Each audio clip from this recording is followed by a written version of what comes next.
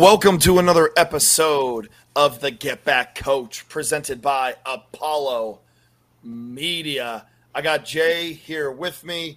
I literally just got home from New Orleans so I could help give you guys a college football episode this week. Okay, and a couple things happened this week, okay? We're kind of moving past conference realignment, but some other things are happening in the inner workings of college football. Right now being proposed, the one transfer rule is being proposed to be eliminated. Jay, tell me your thoughts on this.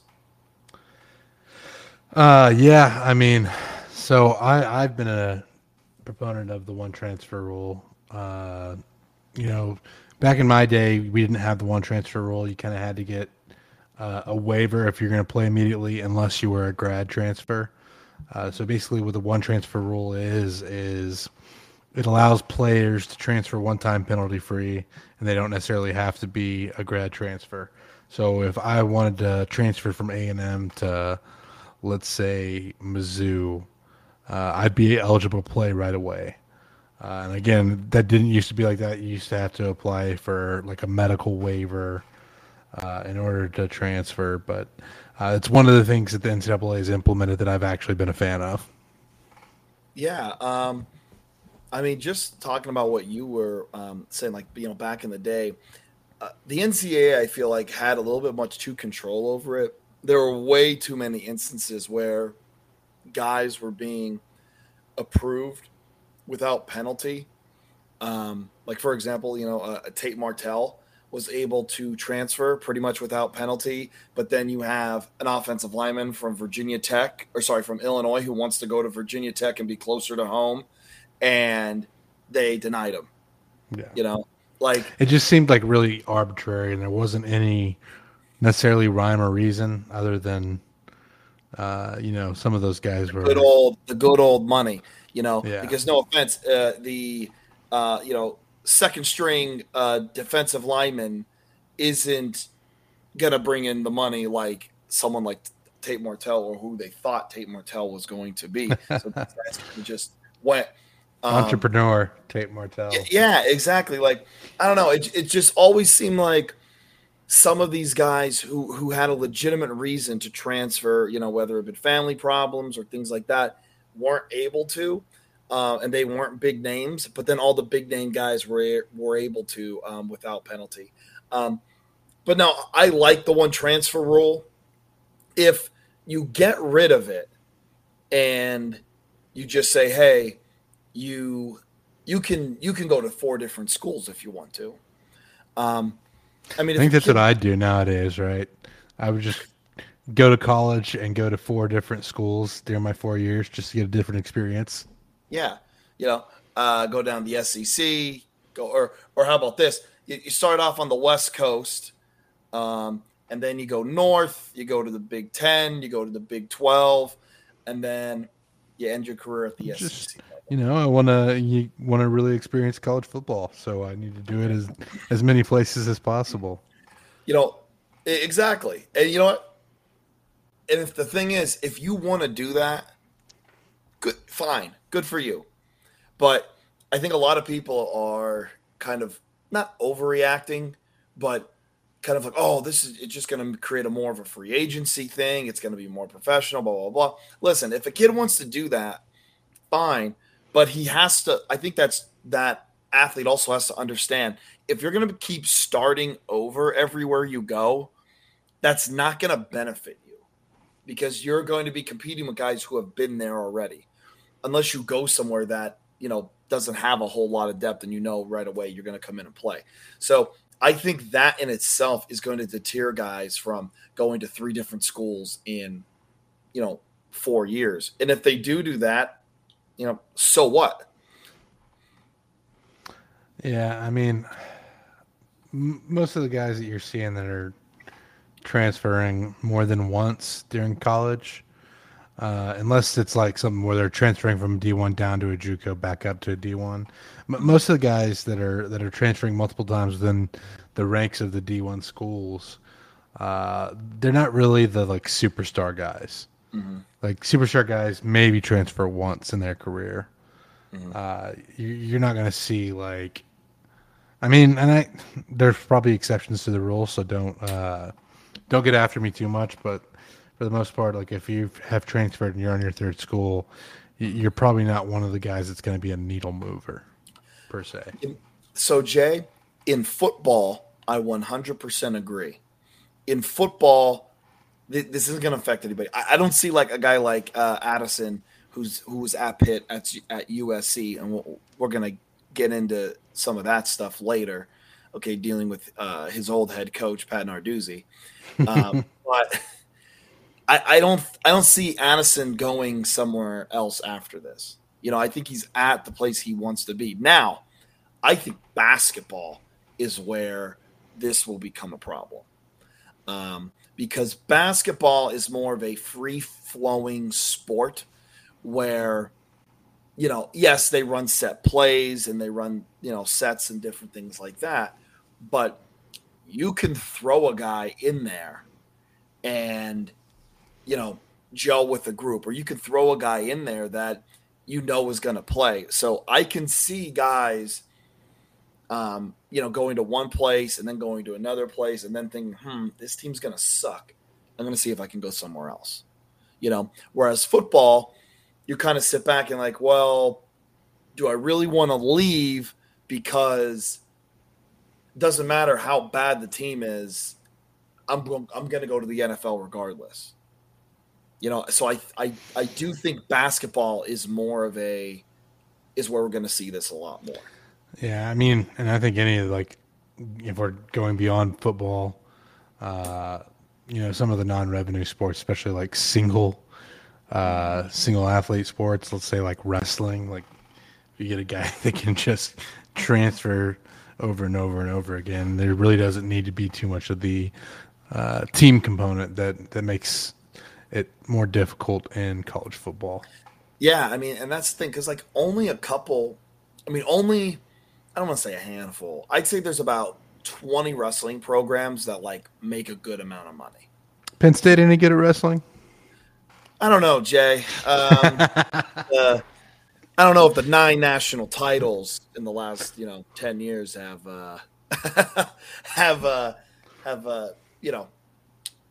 made an impact on your psyche, or I don't know if you've noticed.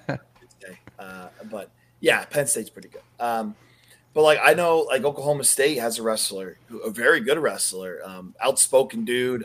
It's probably going to end up in the WWE someday. I know he's in the portal looking for a home. I think he got in a little bit of trouble, and that's why. Oh, okay. AJ Ferrari. Yes, AJ Ferrari. Yeah. Oh, yes, that's right. He did get in trouble.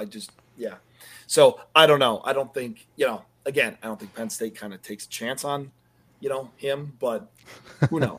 Who knows? We'll see. But yeah, there's only like 20 programs that make money in wrestling. Basketball is kind of like a football. But everything else is like maybe a handful, like volleyball, like Nebraska, Stanford, Texas. Other than that, nothing really. I think baseball's grown quite a bit and could be. Yes. It's one of those deals where if you get like a pitcher, can make a huge difference, especially in the collegiate game, because you're not having those elite arms necessarily like a MLB team would. So I think just having one arm can make a difference. Yeah, college baseball, those Southern teams are like everyone in the SEC and all the, even the group of 5 teams in the South. They're just fun to watch. And again, why are they fun to watch? Because kind of like college football, you have the crowd into it. You have electric personalities. You have like electric fan bases and traditions. And you're putting that to baseball, where you have a lot of people that are like, when the college, World Series is on, I'm watching that over, Sunday Night Baseball. Well, why? Obviously it's better. Yeah, but this is way more entertaining. And it's the same people that love college football more than the NFL. Yep. But of course, what does the NCAA do? They come in and say, hey, no more celebrations You can't have too much fun. You have another sport that's having too much fun. NCAA, we got to put the kibosh. We got to, quote unquote, protect the game when college baseball has been more popular. Probably, I don't think ever. I think this is the most popular college baseball has been ever. Yeah, I mean, I think the numbers support that, but Yeah, we have gotten a lot of non-football talk in for a I college football know. I podcast. like it. It's not. Hey, what whatever we can do to relate to whoever is listening right now. Yeah. But we will move on. So, Jay, I got onto the TikTok this week. My first ever Oh, TikTok. It was very, and it was. I tell you what, I was surprised. It was decently successful. Um, but it was about the bozo of the week, and the bozo of the week is Pat Narduzzi. Pat Narduzzi, the head football coach of Pitt, has always been a clown. He has. He's always been a clown. let's go But back he, to the land grant days when he was Michigan State's defensive coordinator. I mean, kinda. I mean, I do remember Penn State blowing out Michigan State, and they were calling timeouts when Penn State was up 30 some, with like 2 minutes to go. But anyway, Pat Narduzzi, in the matter of 48 hours, put his foot in his mouth 3 different times in 48 hours. Okay. Goes on a Pittsburgh radio show. First thing he does is he takes a shot at Mark Whipple, his old defensive coordinator. Says that he was stubborn, he didn't listen, and he refused to run the football, even when they were playing Wake Forest, who had the 118th worst rush defense. That they broke a 10-yard run and he went back to passing the ball. Well, looking back at this, it was like 55-45. They passed the ball, which is pretty balanced. Okay. And they only averaged 2.5 yards a carry on the ground. So, again, Pat Narduzzi has like this warped image in his mind of what Mark Whipple was trying to do. And I think that's really, I think that's really shady. Like, I understand that you guys, like, there was a divorce there, but like to just legitimately take a shot on a radio station, I don't know. I just think that's totally disrespectful. And then he takes a shot at Michigan State in the Big Ten, which is even more asinine because he says, Michigan State, they're one of the best teams. If he literally said, if Kenny Pickett would have played, Michigan State would have gotten their butts kicked. And listen, you can say, hey, if we had our starting quarterback or, and I understand the second string guy too got hurt. Okay. And the quarterback position is very important. I understand that. But to not pretend like Kenneth Walker from Michigan State, I think Michigan State would have liked to have him running the football. So it's not just like, hey, we were missing one of our best players. I think he would have helped us and we could have won. It was no, they would have gotten their butts kicked, and then caps it off with, they were one of the best teams in the Big Ten, and they didn't really impress me. If we were, maybe we should go to the Big Ten and win it every year. That is the craziest thing. I honestly, I was taken back when I read it. I think my favorite part about that is the fact that Pitt lost to Western Michigan earlier in the year, and you're saying like these Big Ten teams, well, right? And like Jay, okay, they won the ACC. Okay, they won the ACC. Michigan State finished in third in the conference. They finished in third. Like, what are we talking about here? Oh man, Pitt fans are not going to be happy with us today. But I mean, I don't care. And you know what? Like, and someone, my brother actually is the one who told me this, and he says, you can't lump in, a percentage of the Pitt Twitter people, as a collective whole, because there are idiot fans everywhere. Okay. Very true. Okay, exactly. I mean, there's idiot Penn State fans that I don't want to associate with. No, it's true. There's definitely some idiot A&M fans I don't want to be Exactly. We all associated know with. these people. But the thing is, it's not fans saying it. It's the head coach of the team. The head coach is saying why we should go to the Big Ten and win it every year. You know what that sounds like? That sounds like, this is a Jill moment. Do you know what a Jill moment is? I do not know what a Joe moment Okay. is. So back in high school, we used to call these Jill moments, all right? Where someone, Jill, is jealous of Jessica because Jessica had a party and isn't invited. It didn't invite Jill, and now Jill's mad. And what this is Pitt and Narduzzi know they are not going to be invited to the Big Ten. They know that they're in trouble about getting left out. So now Jill is going to talk trash on Jessica because they know they're not going to be invited to the party. And that is what this is. So it's whenever you can take a shot at Jessica, Jill is going to do it.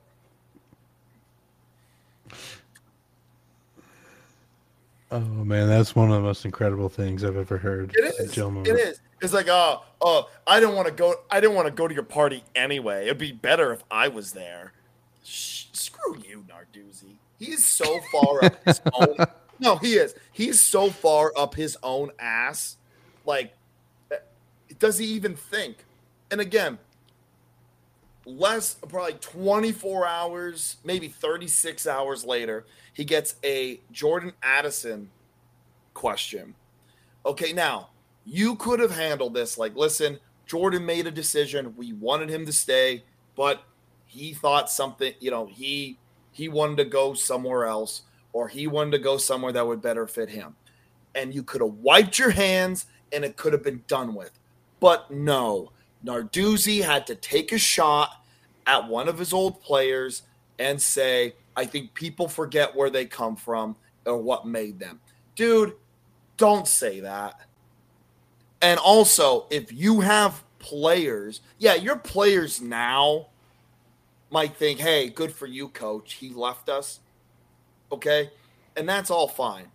But if you're in the transfer portal, or if you're thinking about going to the transfer portal, or if you are a recruit thinking, if I go to Pitt and I leave, this coach is going to talk trash on me. Why would you go? Why would you go to Pitt? I'm telling you, this, and I never hated Narduzzi. I never, okay, I do now. But I was going to say, this may be one of the best rants in Get Back Coach history. You don't hate Narduzzi? There was a time where I didn't like him because he was the head coach of Pitt. All right. And I've told I have a friend who went to Pitt, and I used to tell him, like, hey, I think Narduzzi is a good fit there. He's fiery. He's, he's at least getting them competitive. But I think not last year, but the 2 years prior, I think this Pitt is going to be in a stagnant 6 to 8 wins every year, and I don't think they're going to pass it. Now, they won the ACC championship this year. Okay? Good for them. Hats off. But he gets that extension. I don't think he gets another. Yeah, and I mean, Clemson had a down year for them and still had Well, 10 wins. yeah. So it's like, Man, I'm telling you, like, dude, this is as sad as it sounds, and it sounds like I'm just a bitter, petty Penn State fan. But I honestly think this might be the beginning of the end for Pitt. I mean, it does feel like Narduzzi's coming off kind of desperate. Exactly. Like, you just won. Why are you so angry? Yeah. You just won. Like, yeah, and like Clemson had a down year. Again, they still had 10 wins, but I just don't think they played Wake Forest, and Wake Forest does not have a good defense. They just don't. They were a lot of fun to watch on offense, though. I will They say that. are a lot of fun to watch on offense. And I think Pitt's secondary is pretty good. Honestly, they are. I think that was one of those perfect matchups for Pitt. It was just one of those perfect matchups against Wake Forest. Pitt knew that, Wake Forest wasn't going to stop them. And, hey, and that's the other thing. Hang on. How many points did Pitt score in that championship game? Well, I think it was 55-45. I could be wrong. What are we arguing about here? Like, when was the last time Whipple was their coach? He didn't just leave this year, did he? I think so. Because if I just made that point, I'm gonna have to look here. Yeah, 2001. What are we complaining about here?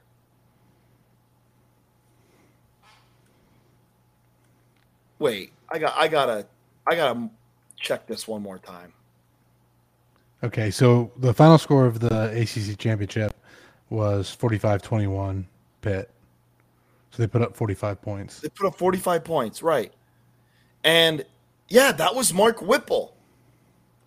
Why is he put up 45 points? Why are you angry? Like, this guy's insane. He is literally insane. He reminds me of like Bo Pelini, just like going absolutely scorched earth. Mm-hmm. And like, that's the other thing that, like, I think, so Pitt, here's the thing with other thing, and this is the last thing I'm going to do because I spent way too much time on this.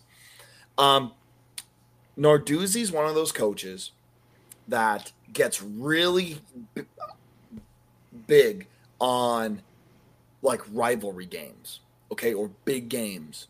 So like, yeah, his teams might bring the juice as underdogs, but when you just do that, and I don't know how you feel about this, Jay, but if you're crazier than normal on a rivalry game, if you lose that game, it kind of sinks you out on this, like it kind of takes your sails out. Whereas if you treat every game like, I think it's what we saw with Florida against Alabama with Dan Mullen. Yeah. Mm-hmm. Exactly. Hey, they played Alabama really tough. Well, what happened? Because you can't get your guys back up. And on top of that, if you don't treat everyone the same, your players aren't going to play the same way. Okay. Essentially, the big games become your season. Other games don't matter. Exactly. And if the players don't see the head coach, going crazy, they're not going to be as nuts. They're not going to be as, hungry and ready to roll. But if you have a coach that's crazy all the time, okay, fine. And I know other people can say, well, there's a bad side about that, or sorry, the good side about it is if the guy is like that only half of the time or all the time, then the players aren't going to respond because they're just going to think, well, he's just always crazy. Yeah. It's like a coach that yells. If the coach yells all the time, the players are going to tune you out. And if you pick your, I don't know. Do you understand what I'm trying to say? I get what you're trying to say. I'm like talking in circles here. Freaking That's how idiot. mad Pat Narduzzi has made Jake. I mean, I just feel like I'm like taking crazy pills with this guy. I'm saying, like, does anyone else see how crazy this man is? Like, God.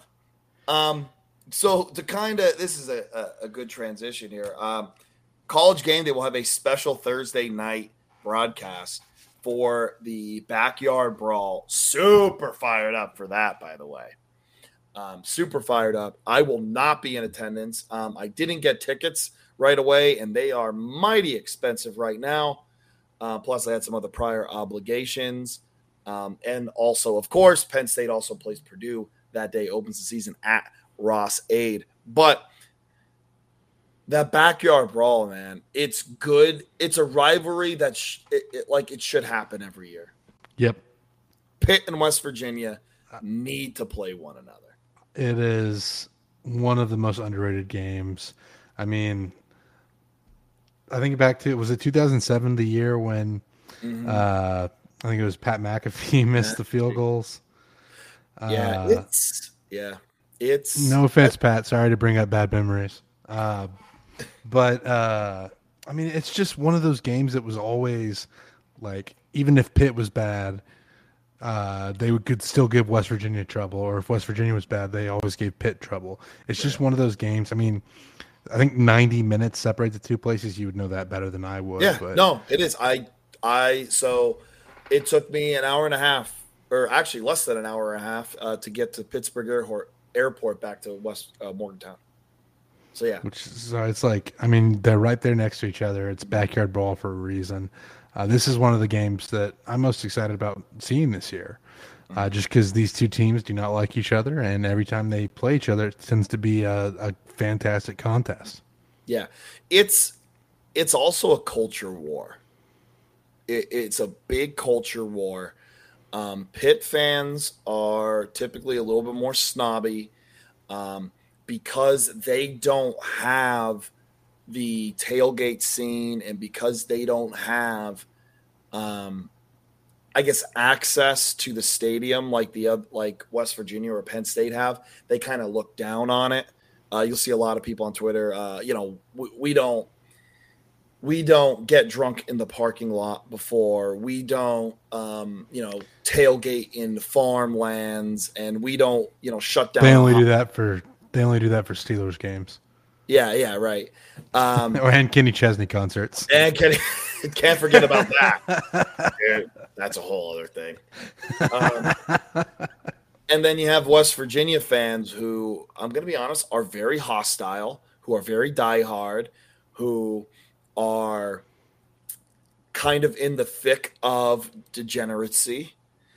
So you have the moonshine isn't a joke. They actually do drink it. Yeah, and it ain't no old smoky that you get at the liquor store either, okay? Someone made this personally for the occasion. Someone gets a stump, you're playing the stump in the parking lot. So, again, it is very much a culture war between these two fan bases. Pitt thinks they're a little bit more elite. West Virginia thinks they embrace their hostility, and they embrace who they are, even if that is, like I said, being a little bit more vulgar. So it is very interesting. I do love it. It's, again, a very underrated rivalry. It's good to have it back. And I honestly believe the rivalry can help both programs if they keep it up. West Virginia needs a consistent rival in the Big 12. That is something that's just been missing. Pitt, also needs a rival because Penn State won't play them, because, honestly, Penn State doesn't have to. That rivalry helps Pitt more than Penn State. West Virginia, same thing with them with Marshall. West Virginia's not going to play Marshall. That only helps Marshall. I think this rivalry, it helps both teams. It helps West Virginia get a regional rival to kind of pump them up, to get more guys to go there, to be a part of something. I think it helps Pitt too, because Pitt people are actually going to show up to this game. But this is still going to be there's going to be about 35%, at least 35% of the stadium is going to be West Virginia. And I'm saying this, the college game day, it'll be half and half. Half the people will be Pitt, half the people will be West Virginia. I'm going to go ahead and pick West Virginia to win that game as well while we're here. I think Pitt was favored. I want to say Pitt was like a 3.5 favorite at home. See, I think Pitt wins. God, I hate that I have to say that. I do think Pitt wins. I think West Virginia is not going to be where they want to be to start off the year. I think Pitt's going to be a little bit more together. Yes, they lose Addison, but they still have Slovis. I think they'll be okay. I will say this. If they played at the end of the year, I say West Virginia wins. But in the beginning of the year, I do think Pitt has the advantage. Unfortunately, I do think Pitt wins that game. God, I hope I'm wrong. I hope I'm wrong. And honestly, I don't think I'm going to bet on it just because I know I'd bet on Pitt, but I don't want to root for them. Screw them. Screw them. Fair. Screw their head coach. I hope they lose every game, and I hope they buy out Narduzzi's contract. We're in danger of going into another Narduzzi rant. He's crazy. He's a crazy person. Like, so speaking of rivalries, it's friendly right now, but I do think there is a coaching rivalry brewing with Dabo Swinney and Shane Beamer. And we are a Shane Beamer podcast. Yeah, Shane Beamer is infinitely more likable than Dabo. Yeah. And it all comes from, again, last week you have Dabo doing the gritty. It was for fundraise. It was for cancer research. So it was for a good cause, but just everything Dabo does, it just comes off as fake. Yeah. And also, there's no other way to put it. Yeah. He comes off as fake. He's really preachy.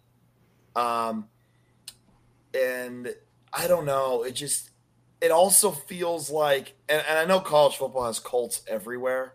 Like everywhere's a cult. And all the big ones are a cult. Yeah, A&M and Penn State both are pretty high on the cult list. They are pretty high on the cult list. Okay, Texas A&M has more of the ritual stuff that makes it more like a cult. Penn State has a lot of the diehards are very cultish. That's a conversation for another day. But everyone's a cult. All the big ones are cults. But this is around a person. Okay? So this is around the coach, Dabo Swinney. And I'm just saying, I don't know. It's weird to me. It is. I can see it, though. Again, being a Penn State fan, Paterno was there for 40-some years, and yeah, he had a cultish following surrounding him. Dabo hasn't been there 10 years. So, like, this is already, this wasn't like, a 20-year thing. No. This has only happened over the last 4 years. Yeah. That's the strange part to me, that this cult has formed so quickly. So, again, to bring up Shane Beamer, who is kind of the opposite of Dabo. Way more likable, way more authentic. When he does things, and he had the little the TikTok or an Instagram video of him putting the shades on and singing. I think it was a Swag On. I don't know the name of the song. God, I sound so old. But it just seems more, like you said, authentic. I think it was Turn My Swag On by Soulja Boy. Yeah, Turn My Swag On by Soulja Boy. He seems more likable. He seems more authentic. It seems like the players rally around him more. And Dabo used to have that. You know, you had I Well, think I think their second whenever you, national.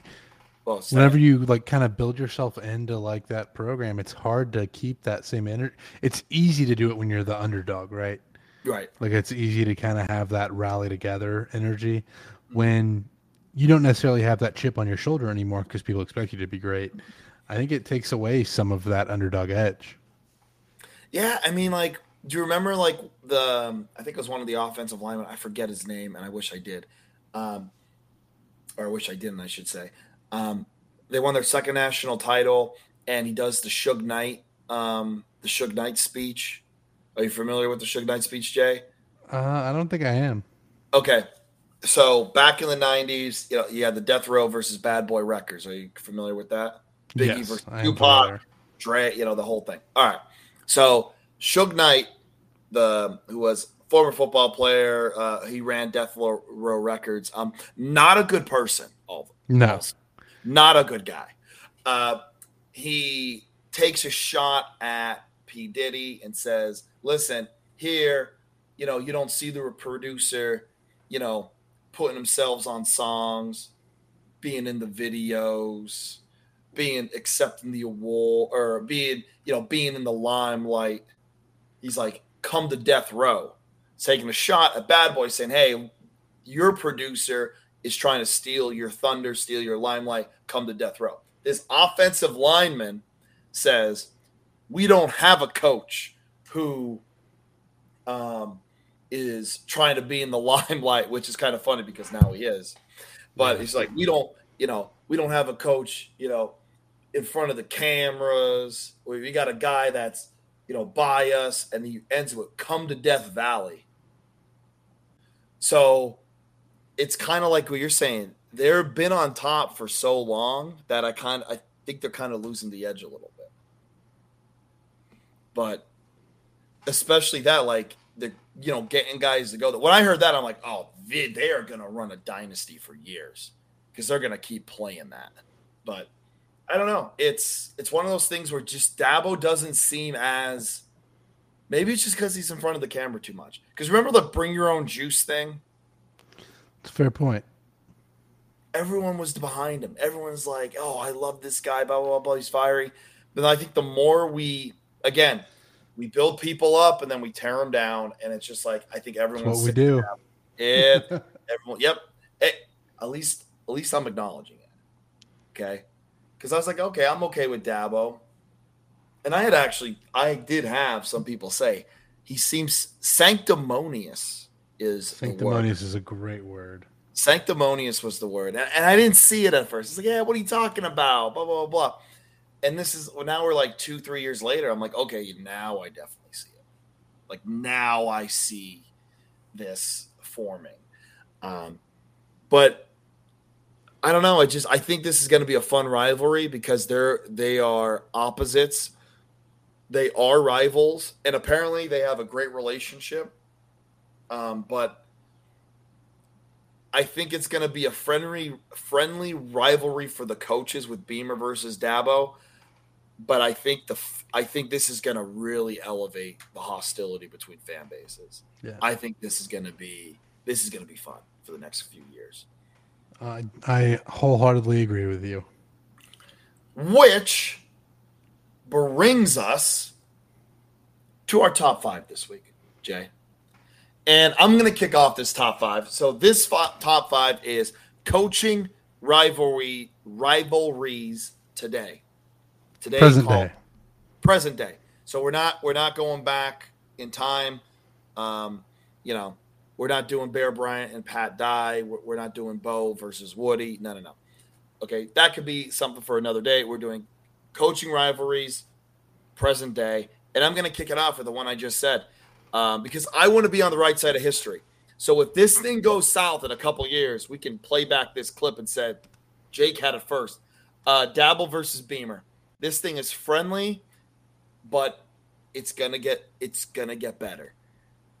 Shane Beamer, extremely likable, way more authentic. Doesn't have the wins yet, but you have Dabo, who has the wins, who has a cultish following, and doesn't come off as authentic, kind of fake, sanctimonious, very preachy. No one likes to be preached to.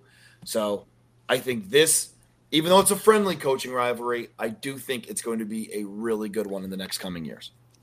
So I'm going from one that is friendly, like you said, with Dabo and Shane Beamer. I'm going to one that is very much not friendly. So my fifth coaching rivalry on the list is PJ Fleck and Jerry Kill. These two guys do not like each other. So the backstory on this is Jerry Kill had been a somewhat successful coach at Minnesota. Yep. Had to step down due to health issues. Mm-hmm. The guy that he had picked as a successor does not end up sticking around at Minnesota too long. PJ Fleck comes in and wants to kind of rebuild the program. Coach Kill, wasn't necessarily a fan of the way PJ Fleck kind of came in and did things. And there have been some shots kind of peppered back and forth.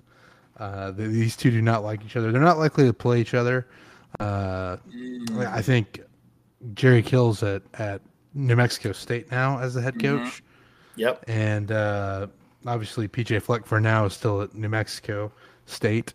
But, both guys were action coaches back in the day. It would be interesting to see if they did end up meeting anytime soon. Funny you say that, Jay. So is New Mexico State on the schedule for Minnesota this year? That's my number 4. And September 1st at 9:00, Minnesota versus New Mexico State. You'd love to see it. The handshake is going to be very interesting. Yeah. Was it Jim Schwartz and Jim Harbaugh that had the really aggressive? Yeah, it was Jim and Jim. Harbaugh versus Schwartz. Yep. Maybe we'll see another one of those. Maybe. I don't know. The thing is, New Mexico State's not good. Minnesota should roll them. But so my number 4 was also Jerry Kill and PJ Fleck. Jerry, just to kind of add to yours, Jay, Jerry Kill was very kind of offended that PJ Fleck was kind of hammering home that they had to rebuild, not rebuild, but clean up the program. And also, he hated the whole row the boat thing. I think Jerry Kill thought that was Minnesota was kind of better than that, to have like a slogan like that for a coach, not just a program, but for a coach, because Fleck has used that before. So I think Jerry Kill was kind of turned off by that. And Jerry Kill has not stepped foot on Minnesota's campus since PJ Fleck has been the coach. So this is a classic successor rivalry. We're going to see it on September 1st. Listen, New Mexico State, I feel like, is going to come to play, but Minnesota is probably going to wreck them. They just have too much, and I'm not as high. Yeah, New Mexico State's not good. Not a good program. Not good. Not a good place to be. Jerry Kill, great coach. I mean, he was really good at Minnesota. I hope he gets a better job someday. The casuals will recognize him as the guy holding the ice cream bar up towards the heavens. That's right. He was the guy. Yep, that is true. I do remember that. So anyway, that is my number 4. Jay, you're 3. Or sorry, so 4. My number 4 is going to one that has been mostly friendly thus far, almost like a buddy cop movie during the Corona days, the early Corona days. Lane Kiffin and Mike Leach. I think everyone remembers the press conference where Mike Leach was trying to pull down Lane's mask, and no one really knew what was going on, including Lane. So it's kind of just been like a friendly or banter between these two, and they're both incredible offensive minds in college football. This is my number 4, and obviously the Egg Bowl being the Egg Bowl, that can be a very, very chaotic game. So this is another one where we'll have to see how long it stays friendly. It just adds to it, though. It just adds to that rivalry. And yeah, like you said, it is kind of like a friendly, kind of like I do like that reference, like a buddy cop movie.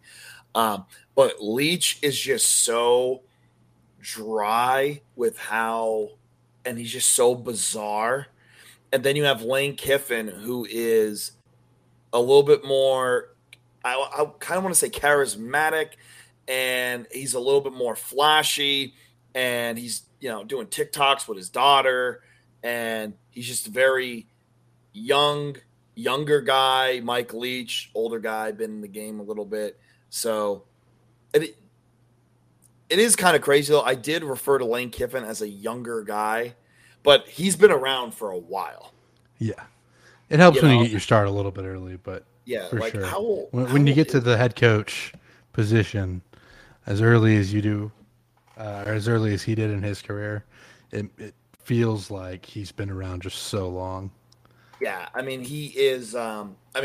Kiffin's 47, and I just referred to him as a young guy. I don't know. It's just where my mind is. I keep picturing him at USC.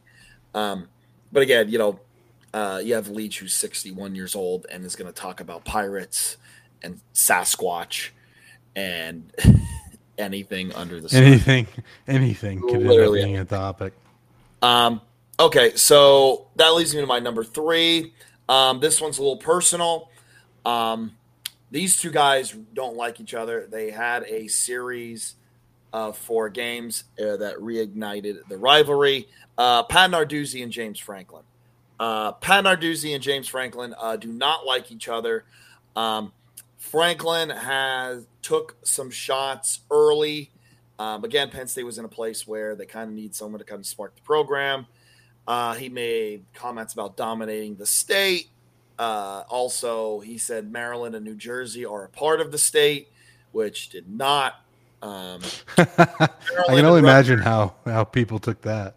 Maryland and Rutgers didn't like that very much. But anyway, Narduzzi took exception to that. And listen, Narduzzi's fired back. He's made comments about what they do. Everyone knows who they is.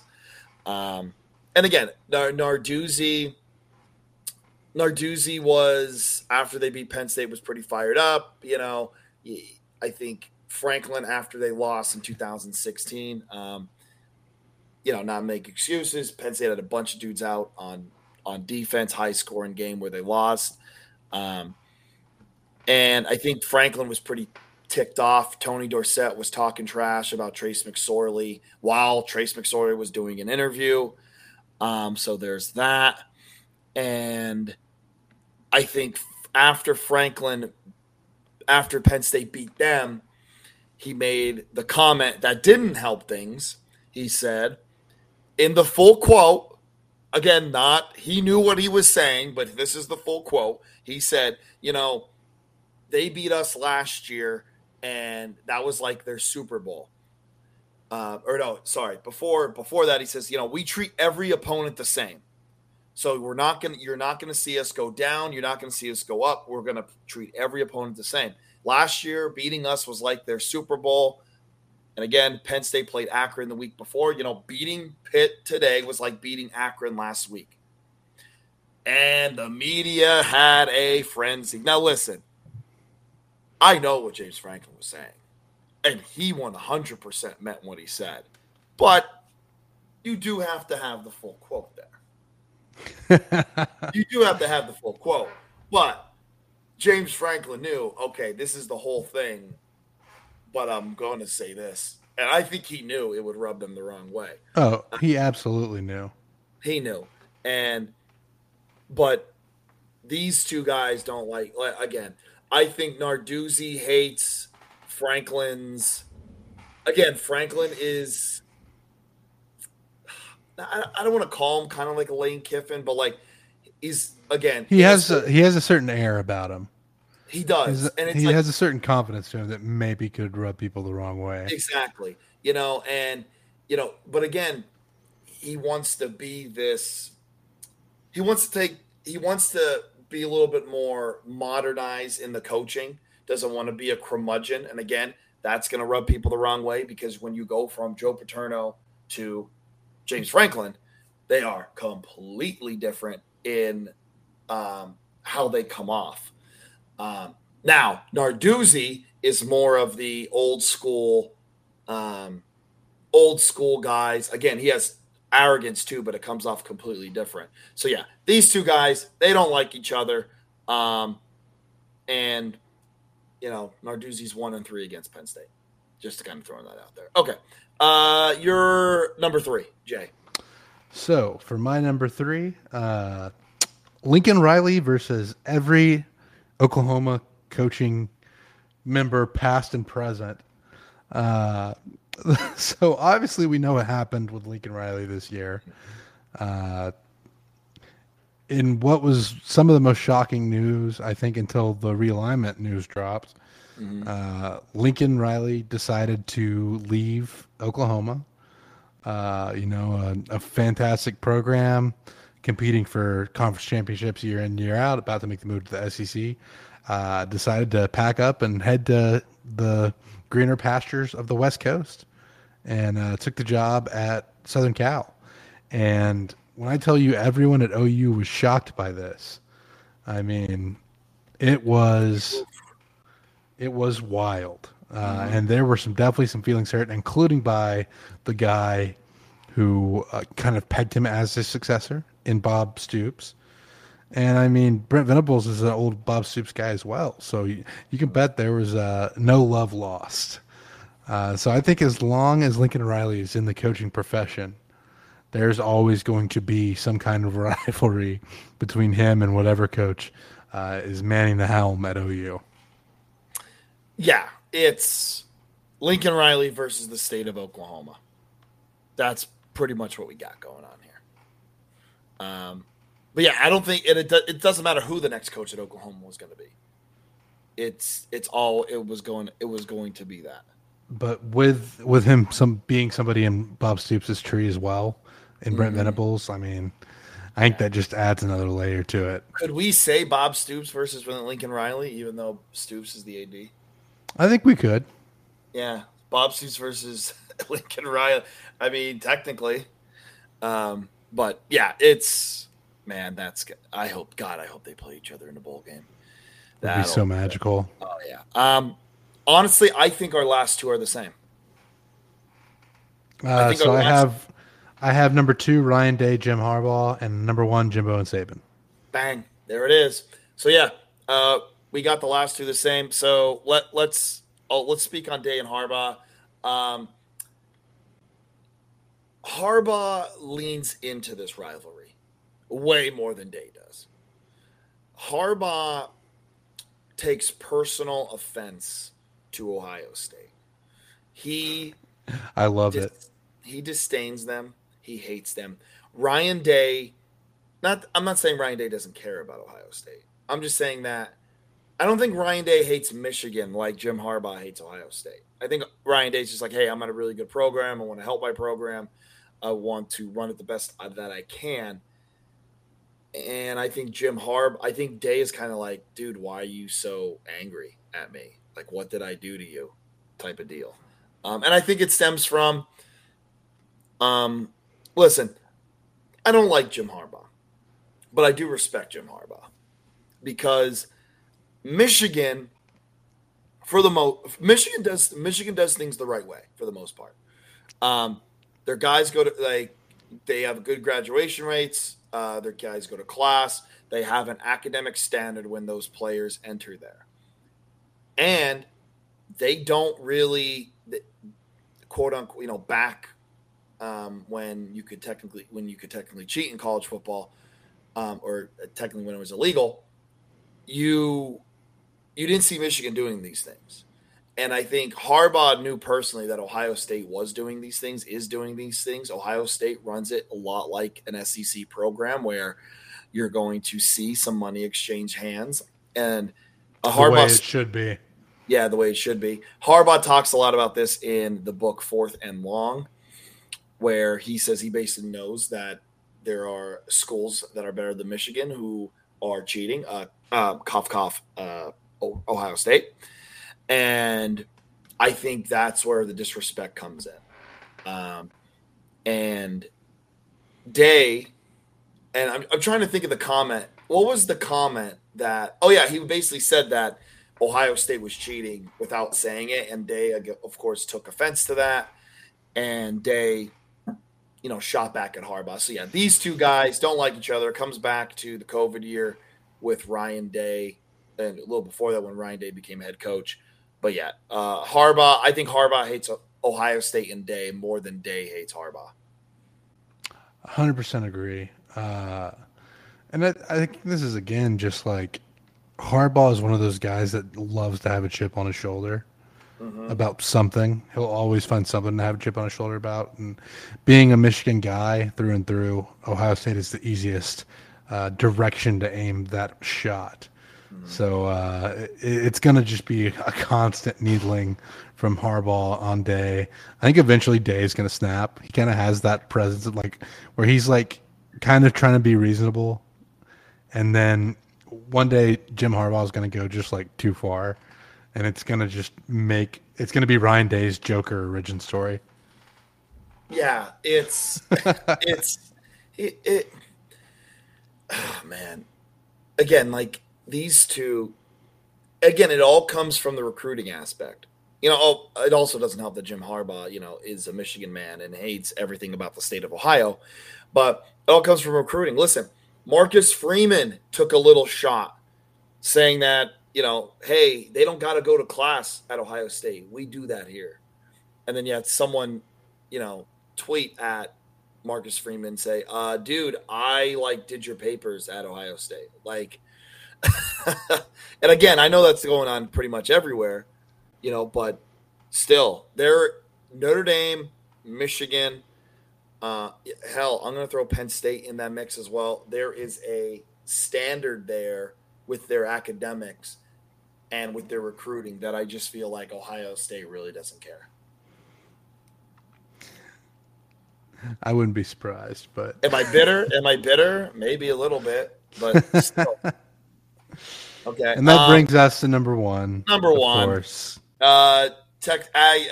Jay, you go first since you're the yeah. So you know this a little bit better than I do. Former personal for you. Yeah. So while Nick Saban was at LSU, his coordinator was one James Fisher, also known as Jimbo.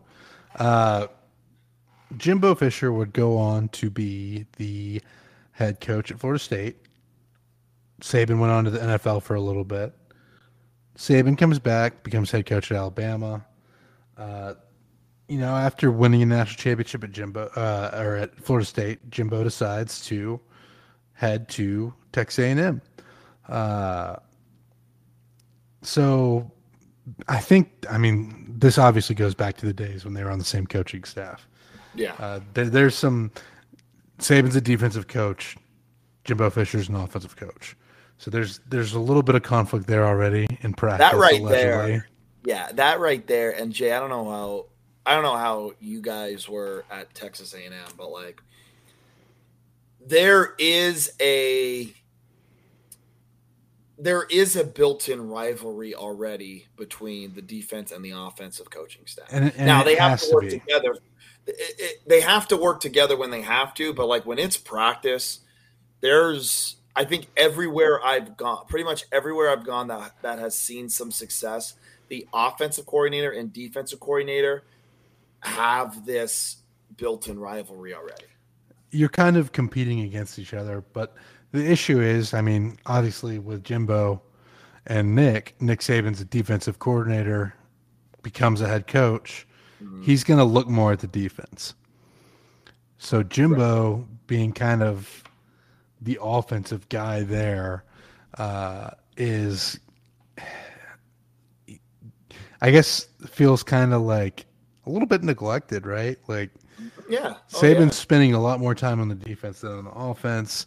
The drills and practicing against the team scrimmages tend to be weighted towards the defense. For me, at A&M, we felt more like an offensive-minded team. And so, the offense, it always seemed like it was weighted towards the offense. But it goes back to that rivalry between offense and defense. So there's something built in there with Jimbo and Nick already. And then I think it's really started to get kind of heated back up when they talked to Jimbo last year before the 2021 season, and I can't remember what the comment was, but it was something along the lines of we're gonna beat their ass while Nick is still there. When Jimbo said that, Right. and then Saban had the great quote, which turned out to be not true, but a great quote. He said he asked the reporter whenever he was told about that in golf. Right. So Oh yeah. there was that What, little in golf? Yeah, I remember that. Yeah. there was that little two-step kind of last year. So Mhm. this year, A&M beats Alabama, signs the #1 class, and at the booster event, Saban makes reference to A&M buying players. So then to Jimbo, I Balloon. think that was like, all right, all the restrictions are off. We can say Mhm. anything out here now. Mhm. But man, it's such a great storyline. You have offense versus defense. You have the pupil versus the mentor. There's so many like I said like they may have played nice at SEC media days. I guarantee you that animosity is still there. Yeah, I do think it is still there. Again, I understand what Nick Saban was trying to say. I think Nick Saban was trying to say, listen, if you want us to stay on top, we're going to have to keep up with this arms race. And again, he alluded that Texas A&M has lots of money that they were giving players. And then I think Saban does say, because cheating's legal now. And that's the part where I think he definitely could have worded it better. And I think he does wish he worded it better. But I understand what like Saban's trying to say. It's like, listen, like if you want us to like keep this going, we can't just show up and win games. Everyone's gonna have to keep pulling the rope in the same direction. We need the resources, we need the money. Because this is gonna go away if we just neglect this, if we don't keep doing this. But yeah, I think Jimbo had every right to be angry. And of course, then he goes on his big rant of, you want to know how God became God? Maybe look into that. And I was like, oh, You have to say it faster if you're gonna do a Jimbo. yeah. And Jimbo, what do you think about what Nick Saban said? Well, Nick Saban, how did he become God? Let him know. How did he become God? Check that out. That's better. Is that a better Jimbo? Oh yeah. Oh yeah. Oh yeah. I'm gonna work on it. I gotta work. But no, I mean he alludes to that kind of like, hey, Saban was, again, everyone pretty much is cheating. Yeah. Even when I'd cheating be was illegal. disappointed if my school wasn't cheating. Yeah, well, must be nice. But I think I think then Jimbo kind of alludes to like, hey, Alabama was cheating this entire time. Like, why is Nick angry? Yeah. Like I was there. I'm like, oh man, this is great. Yeah, they play nice now, but I think there's true animosity there. I really wish they could just go full WWE promo on each other all the way on the lead up till the game. Yeah, both West Virginians, man. Yeah. Both West Virginians lived maybe 40 minutes from each other. Jimbo's Crazy. Jimbo's from Clarksburg area, and then you have Sabin, which is Northern Marion. So they're like, I think a county over from each other. It's about 40 minutes away. So, I mean, yeah, two West Virginia guys at the top of college football at each other's throats. Wild and wonderful, Beautiful. as they call it. But no, this is gonna shape up to be fantastic. The promos we need to make, when we do have an intern, when we hire our intern, they have to make an old school like WWE promo of Nick Saban versus Jimbo Fisher this year. It'll be Like perfect. like Rock and Stone Cold WrestleMania with like My Way by Limp Bizkit in the background that like resurfaced like that magically resurfaced this weekend. I need that with Jimbo Fisher and Nick Saban. before they play each other. That is a beautiful vision. We gotta get someone who does videos. But oh man. Well, that just about does it today. Before we leave, the hat that I'm wearing right now, obviously you listeners can't see it. It is Blind Hockey. Make sure you follow Blind Hockey on Instagram and on Twitter. And if you want more information on Blind Hockey, make sure you message Kelsey Taylor at what K else is new. Okay, so at Kelsey Taylor at what K else is new. Want more information on Blind Hockey, make sure you message her, and make sure you follow Blind Hockey on Twitter and on Instagram. But from us at the Get Back Coach, thank you for tuning in as always, and have a great week.